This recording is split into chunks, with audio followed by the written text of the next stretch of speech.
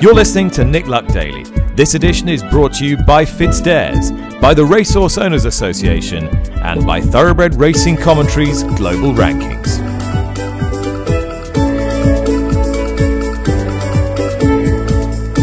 Good morning, welcome to the show. Monday the 16th of October and glorious autumn morning here in TW11. Not particularly warm, however, and there's rain forecast later in the week in the build-up to QIPCO British Champions Day, where the going already is currently soft at Ascot. That's the latest update from the course. Could we be looking once again at what John Gosden memorably described as specialists' ground for the most valuable day in British racing? And if that is the case, will his big guns even run Mostadaf, Inspiral, Nashwa? And could the Trainers' Championship be handed to Aidan O'Brien, who's closed the gap down to 300,000, courtesy of his exploits at the weekend, which is where we must start, with the brilliant performance of City of Troy in the Dewhurst Stakes, Aidan O'Brien's 8th Dewhurst Stakes, eliciting superlatives not just from him, which you might expect, but also from Ryan Moore, which you might not have done. Jane Mangan is with me now. Where does this performance rate for you? And is City of Troy about to enter the pantheon of all-time greats? He looks like he could be the best horse that Ballydoyle have had. I don't want to go putting him in the words of Frankel just yet, but growing up I remember watching Rock of Gibraltar, who looked unbeatable. I remember Giants Causeway being a legend. And in the intervening period, they've had great horses, but have they had the one that you would put in terms of an all-time great, like a See the Stars or a Frankel? This guy looks like he could be it. Even pre-race, walking around, so unassuming, so uncomplicated, the way he's ridden, his stride pattern, the fact that Ryan can send him forward with confidence, and he just seems to be a tremendously uncomplicated horse who has the ability to match. Time form, I've put him in at 124. Frankel had a juvenile time form of 133, but I think that's unwise. The horse has only ran 3 times. He missed the Curragh. Every time we've seen him, he's been out of this world impressive. I will take a line from the time form synopsis of the race. He remains all in all a most exciting prospect who could develop into one of the all-time greats. Let's for a second just look at him and his bloodline and how important that is to Coolmore. We know the investment they've put into Justify and how good he is. I want to take a moment to look at Together Forever, because she herself, a winner of the Fillies Mile back in 2014, in the Fillies Mile, she beat a filly called Agnes Stewart, now the producer of Fallen Angel. They're one of the top 2 juvenile fillies in Europe this year. The third in that race was Winter's Moon, the filly that then produced Earthlight. So what a Fillies Mile that was. And then if you're going to look at Justify himself and the year that he's had, he's now got Ramatuelle, Opera Singer and City of Troy here in Europe. I know there'll be people saying, oh, maybe they should move him back to Ireland, but he just seems to be one of those horses that can get you anything in either hemisphere on either surface. Because did anybody really expect City of Troy to handle soft conditions as well as he did on Saturday? I think that's what good horses do. They just win. No excuses, no pre-race this and that, post-race this and that. They just win, and that's what he did. I like that uncomplicated brilliance, and that's what Justify seems to have given the likes of Opera Singer and now City of Troy as well. Right, just suspend your disbelief for a moment, Jane, and imagine that City of Troy was yours and that you were going to map out his campaign for next year. And what would you be dreaming about through the winter? What would you do with him? How would you campaign him? I'd be going to Guineas and I'd be going to the Prix de Jockey Club, and then I don't... What? I don't know if I'd go a mile and a half. You asked me what I thought. You asked me. Oh my God, I wasn't expecting that. Don't not like when you ask an opinion. Just because you don't like it, don't back up. British Jockey Club, have you gone completely bonkers? She's gone. No, I'm not. I'm after digging my heels in because you asked my opinion. I gave my opinion. I would go then Champion Stakes. I don't know if I'd go a mile and a half with this horse. Oh my goodness me. You win the prize for that. The least ambitious campaign for City of Troy that you could have come up with. No, Jockey Club. Am I stopping in June? Am I? Is that? Am I going to retire after the Jockey Club? What do you do? Are you giving him a break between the Jockey Club and the Champion Stakes? No, I want to win the Juddmonte at York. All right, fine. Okay, I'll give you that. Yeah. And then after in the autumn, I'm not sure what I would do then, but I don't know if I would go to Epsom with this horse. I know the Coolmore Partners, Triple Crown, Epsom means everything. Not everybody subscribes to that anymore. Oh, well, yeah, but they do. I mean, well, you clearly don't. I admire that Wow. they do, but that's everybody's different. You asked my opinion. Now I'm going to ask yours. Are you going to do what everybody expects them to do? Well, I obviously wanted them to go to plan A, which was to run him in the Middle Park and then run him in the Breeders' Cup Juvenile Dirt to see if he could be a Kentucky Derby horse. But clearly that's not going to happen. So now he's won the Dewhurst. All right.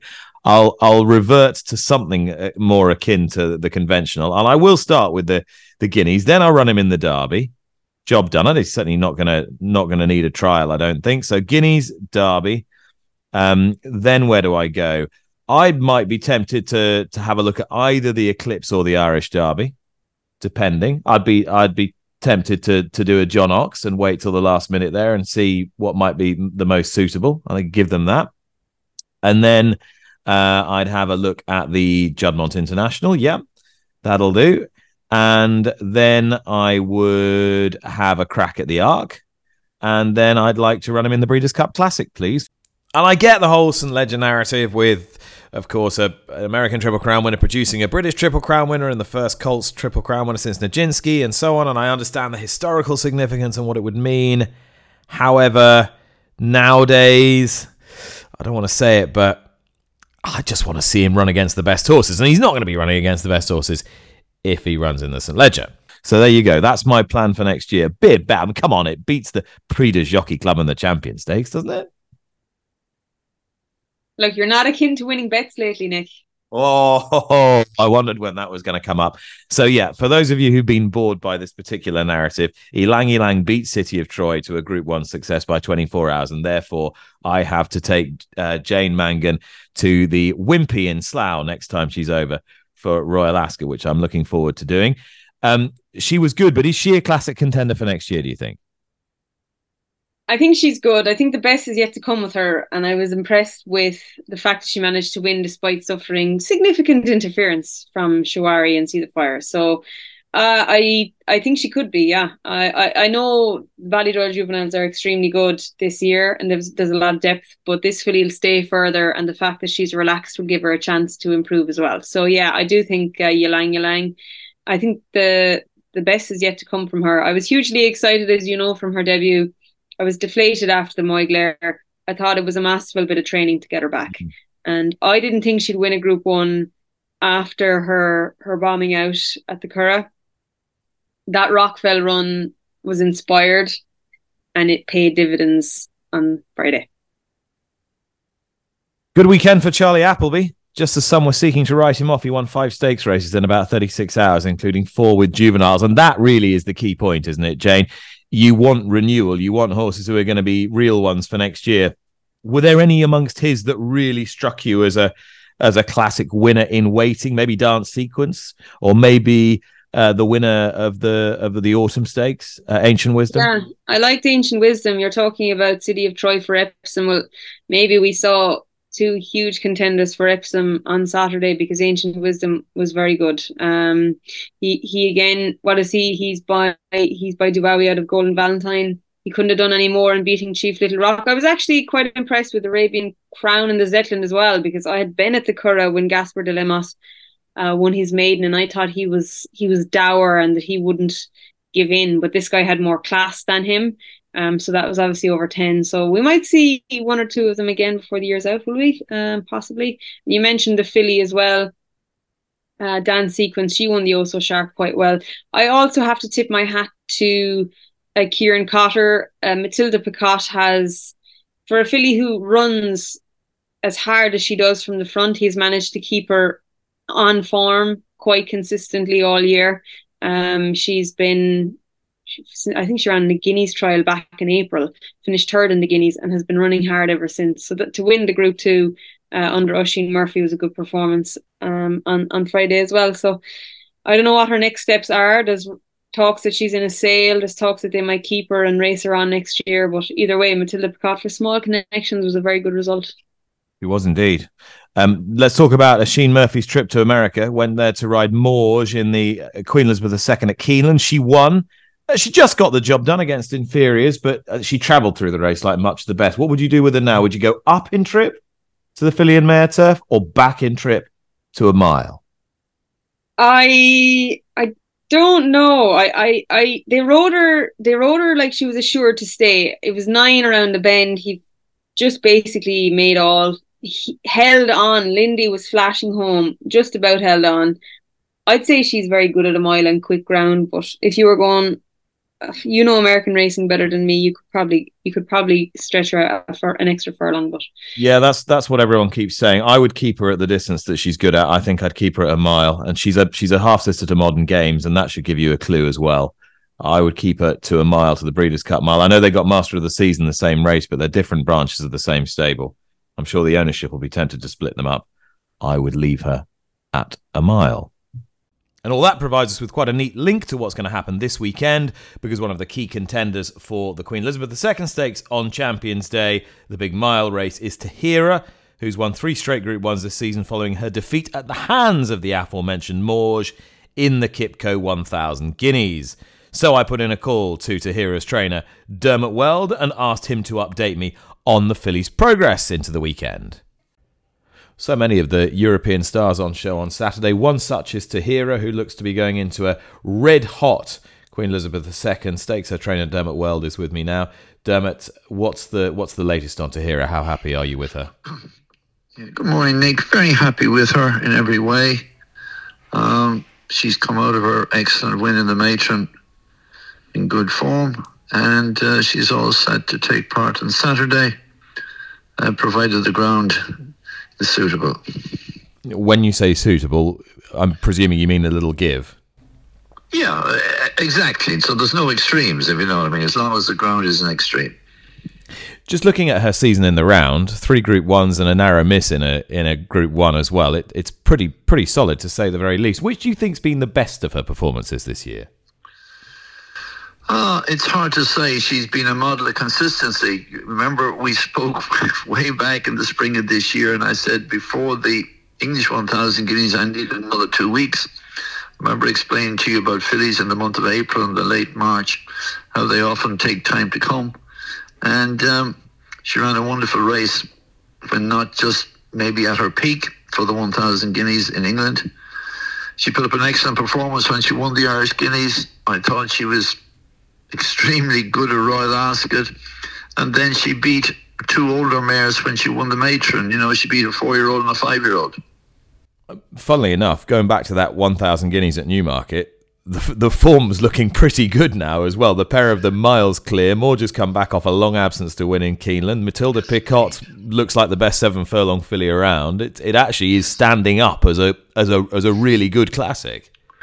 It was indeed. And on the day, I thought, despite she needed another 2 weeks, it would take a really, really good filly to beat her, which it did. And you did say as well when we spoke in the spring, you said, I want to save her a little bit for some of those best autumn targets, which is always a way you've done things. Exactly. And, you know, consistency is what you try to achieve as a trainer, and consistency at Group 1 is what we enjoy doing. And do you think there's a possibility, given all of that and given the way that you've trained her and been quite circumspect, is there a possibility that we're about to see a real breakout performance against the toughest opposition? She's a very dependable, very consistent filly, and I'm quite sure she'll run a very good race on Saturday. As I said, my only concern is the weather forecast really now for Friday night, Saturday morning. All right, that was Dermot Weld, and I was wondering why he was so concerned about the weather at Ascot, and it is an updated forecast which looks a bit grim, to be honest. After the rain that fell at the back end of last week, the going was soft. Now, it's going to be dry until Wednesday. It's not warm here. It's cool, so it's not going to dry out that much. And then there's 15 to 20 mils forecast between Wednesday and Saturday. According to the latest BHA Ascot update, Jane Mangan, we could be looking at the the Ascot quagmire again come Champions Day, which is not what we wanted at all, and certainly not what John Gosden wants if he's going to win this Trainers' Championship with his son Thady, Mostert, Inspiral, Nashwa. None of them want soft ground. No, but it is the time of year, and we have been surprised that we had a good ground arc. So don't be surprised if we have a soft ground day at Ascot. Look, Tahiyra ran a very good race in the Guineas behind Maude on soft. Arguably, some will say she was a bit unlucky. And then she ran in the Guineas, she obviously won at Ireland, and she won at Royal Ascot, and she misses the entire summer because they wanted to give her a break. Don't come back and complain about soft ground if you're going to miss the entire middle of the summer. Well, in fairness, Dermot just said he didn't want extremes of ground. No, and I don't think she does, because her best form when she won the Coronation Good to Firm, she was brilliant an Irish Champions weekend at Leopardstown on Good, but she's missed a couple of big targets because they wanted to give her a break, and maybe that was the right thing for her to do. But I think she's a legitimate contender against Paddington. I think she's a really good filly. I thought she's probably one of those where we're only scratching the surface, and arguably her performance at Leopardstown was the best she put forward. So I don't think anybody wants an extreme of conditions. Only Paddington has proven at Goodwood that he can kind of plough a field, can't he? Yeah, I mean, as regards Paddington, Jane, I just wondered whether his own peer group, that's to say the 3-year-olds he was beating earlier in the season, were up to much at all. Emily Upjohn, I don't know which Emily Upjohn turned up in the Eclipse, but not the one that turned up in the Coronation Cup, I fancy. And yeah, then he slogged through the mud at Goodwood. It was a very creditable performance, I thought, in defeat in the International, despite what Aidan said after the race. I'm fascinated to know what he can do now, but it could just be that the race thins out and he can handle conditions better than anything else. That may well be the case. Look, he's had a busy campaign. Everybody knows that. He was brilliant at Ascot. I agree with Emily Upjohn in the Eclipse. I think she was not best at 10 furlongs anyway. He handled conditions very well at Goodwood, and his run at York was very respectable. Nashwa, obviously, to see if she can confirm that form. But if he can plough a field and he can get through the ground, that might put him at an advantage over Tahiyra. But it is fascinating if the two of them do meet, because she is a legitimate frightener for him. Who I don't think can plough a field is Mostert. And you're going to tell me a little bit more about the actual current favourite for the Champion Stakes, Horizon d'Or.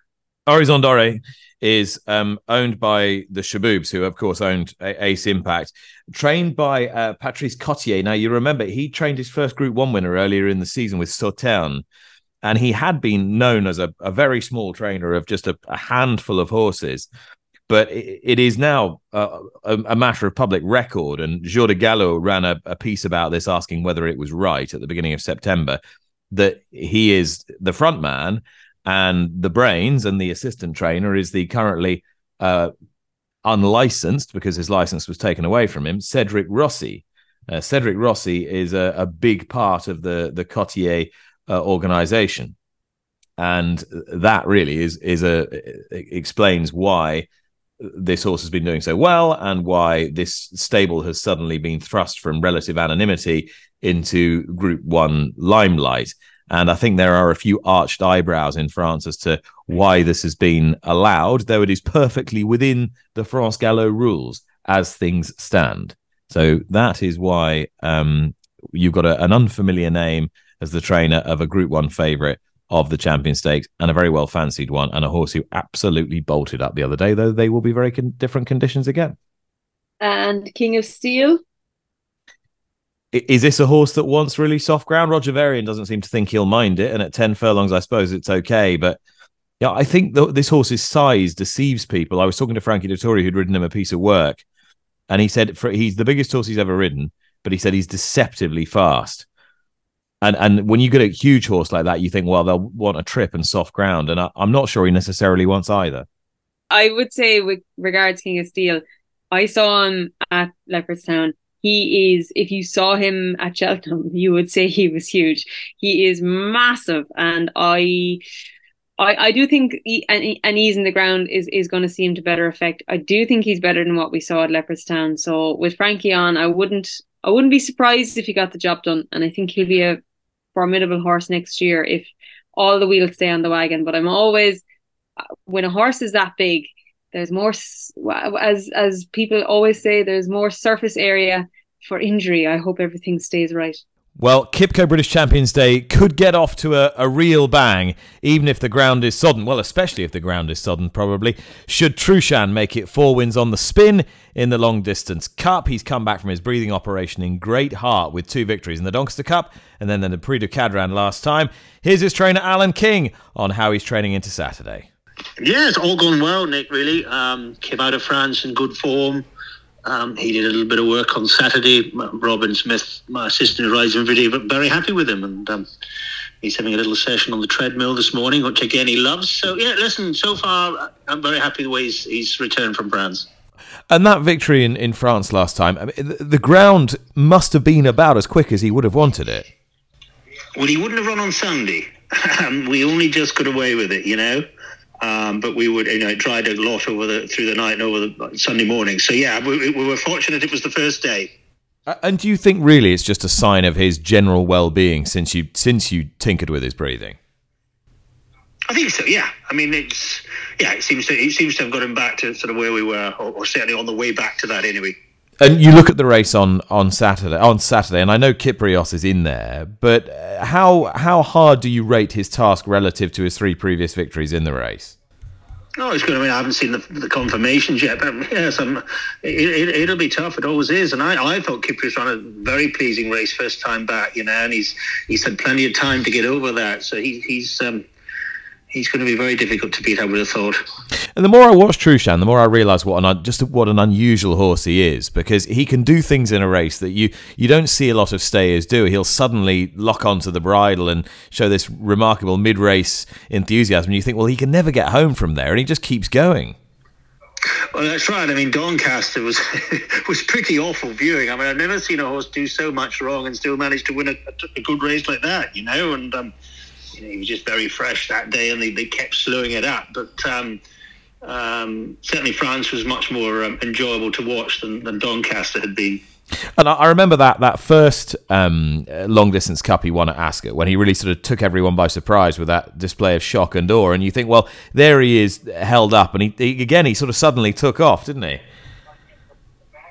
Yeah, I mean, look, everything he's done has been quite remarkable through his career. So, nobody should be surprised, really. I'm certainly not. He's a remarkable horse.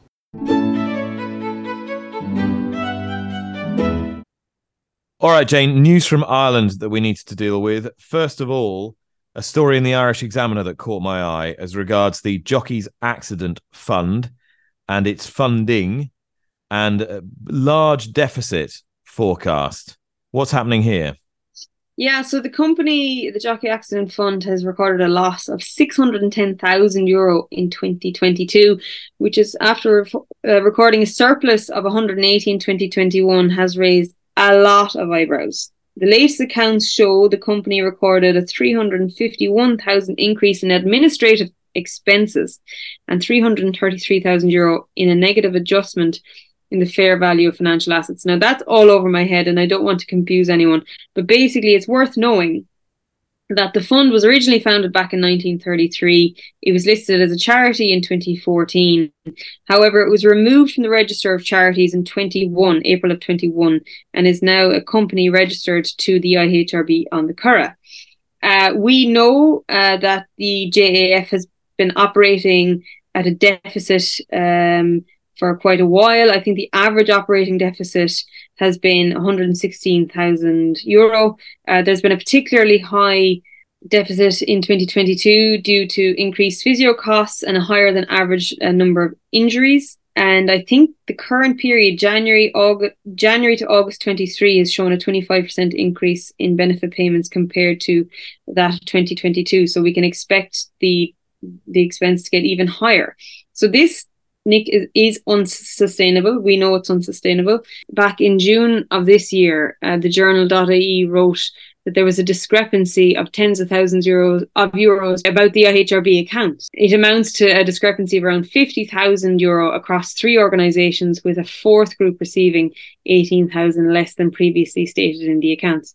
Now, I don't know, I might be joining the wrong dots, but Nick, does this have something to do with what Dara O'Loughlin called a grave matter back in June of this year? Well, who knows, Jane? But what we do know is that the Jockeys Accident Fund secretary for the accounts of 2022 was the IHRB and its chief financial officer, Donal O'Shea. What happened to Donal O'Shea around the time that Darragh O'Loughlin was talking about a grave matter? He was placed on voluntary leave from his role without prejudice to his position, pending an investigation into a financial matter. And I asked Darragh O'Loughlin on Sunday on Racing TV, live at the Curragh on Irish Derby Day, whether this was a matter that involved the IHRB's administration of what were formerly charitable organisations, and he declined to comment on that. So you can draw your own conclusions. The honest answer is I don't know, but we are simply placing the facts before you. And now to the case of Karloss. Karloss, horse of that name, now trained in Britain by Sam Drinkwater. But in case you're thinking, I remember that horse's name from not that long ago, it's worth refreshing your memory as to why we remember that name, Jane. Yes, because Karloss was one of 4 Charles Burns horses involved in a gamble at Downpatrick, who was due to run there, but was a late withdrawal due to getting injured in transit to the races. We remember the owners were actually involved in taking the horse home that day.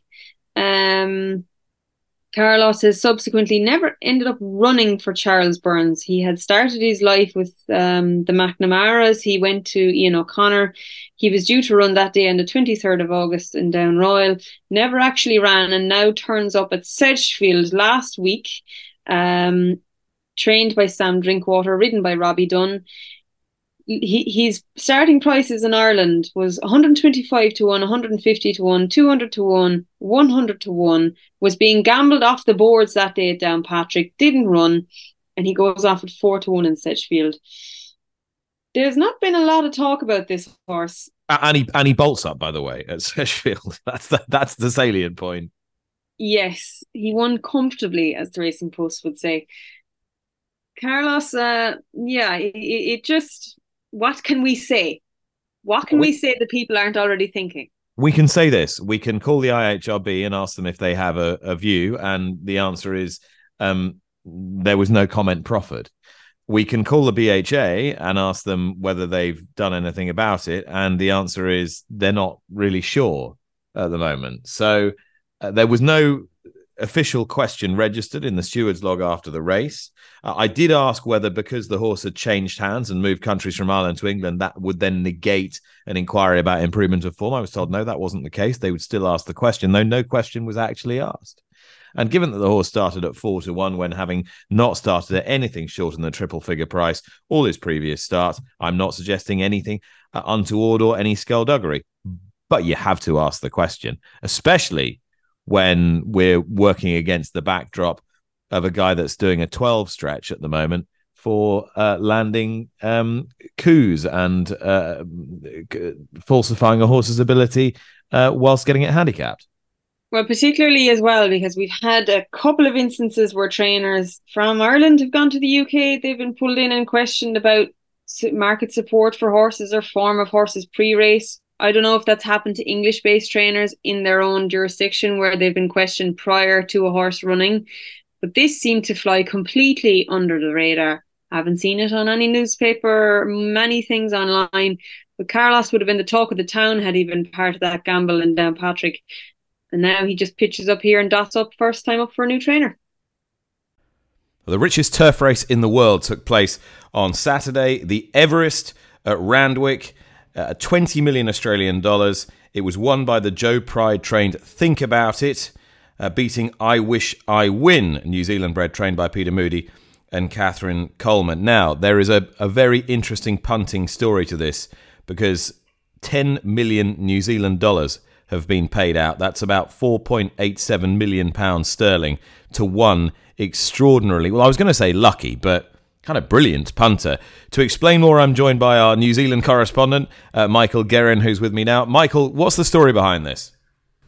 Remarkable story, Nick, as I say hello to you and your listeners. The Everest, obviously being such a big race, was heavily promoted in New Zealand, which is, of course, just next door to Australia.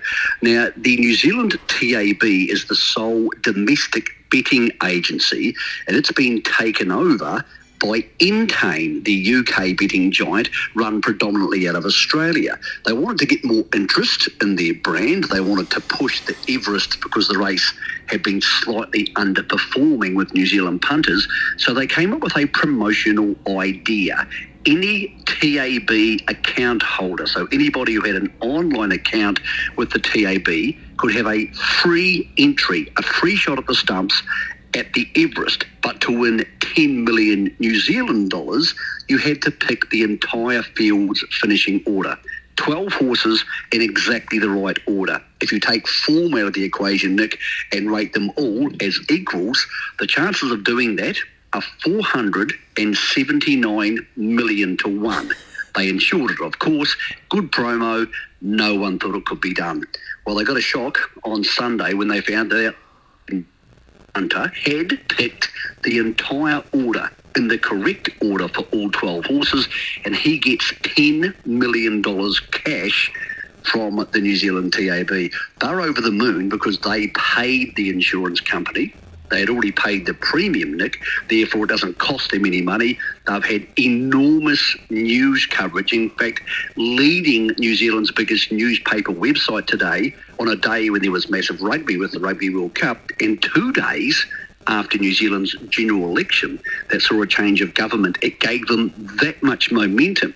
The money they paid for the insurance premium by Entain and the TAB being paid back in spades for one punter, though, Nick, who pulled off the 479 million to 1 miracle. He's getting paid in 10 million New Zealand dollars. And do we know the identity of the punter, Michael?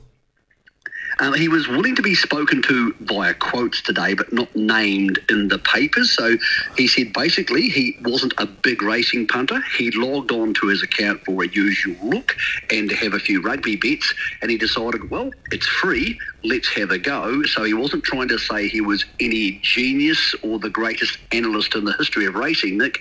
He's a guy who had a shy at the stumps. And on Wednesday, he's going to have about 10 million new dollars turn up in his account. It's a fascinating racing story. And even though the Everest is, of course, about the horses and Joe pride and the occasion, all of us who have dreamt the dream when having a big punt or a big multi, well, Nick, I think that's a story for all of us. Well, he's knocked over one stump at the MCG from the boundary rope at Sydney, Michael. It's an extraordinary story. Thanks so much for sharing it with us. Always a pleasure, Nick. All right, thanks to my guest today. Jane Mangan is still with me. Has something for you for today. Yes, the first race at Guerin is a 7 furlong handicap, and I think Rhythm King loves this course and distance. Mark Fahey and Gavin Ryan team up. He's somewhere around 7-1 at the moment. The 120, the Goresbridge handicap, could go the way of Rhythm King. Jane Mangan suggested that the Prix du Jockey Club should be the target next year for City of Troy. May she hang her head in shame. Until the next time, bye-bye.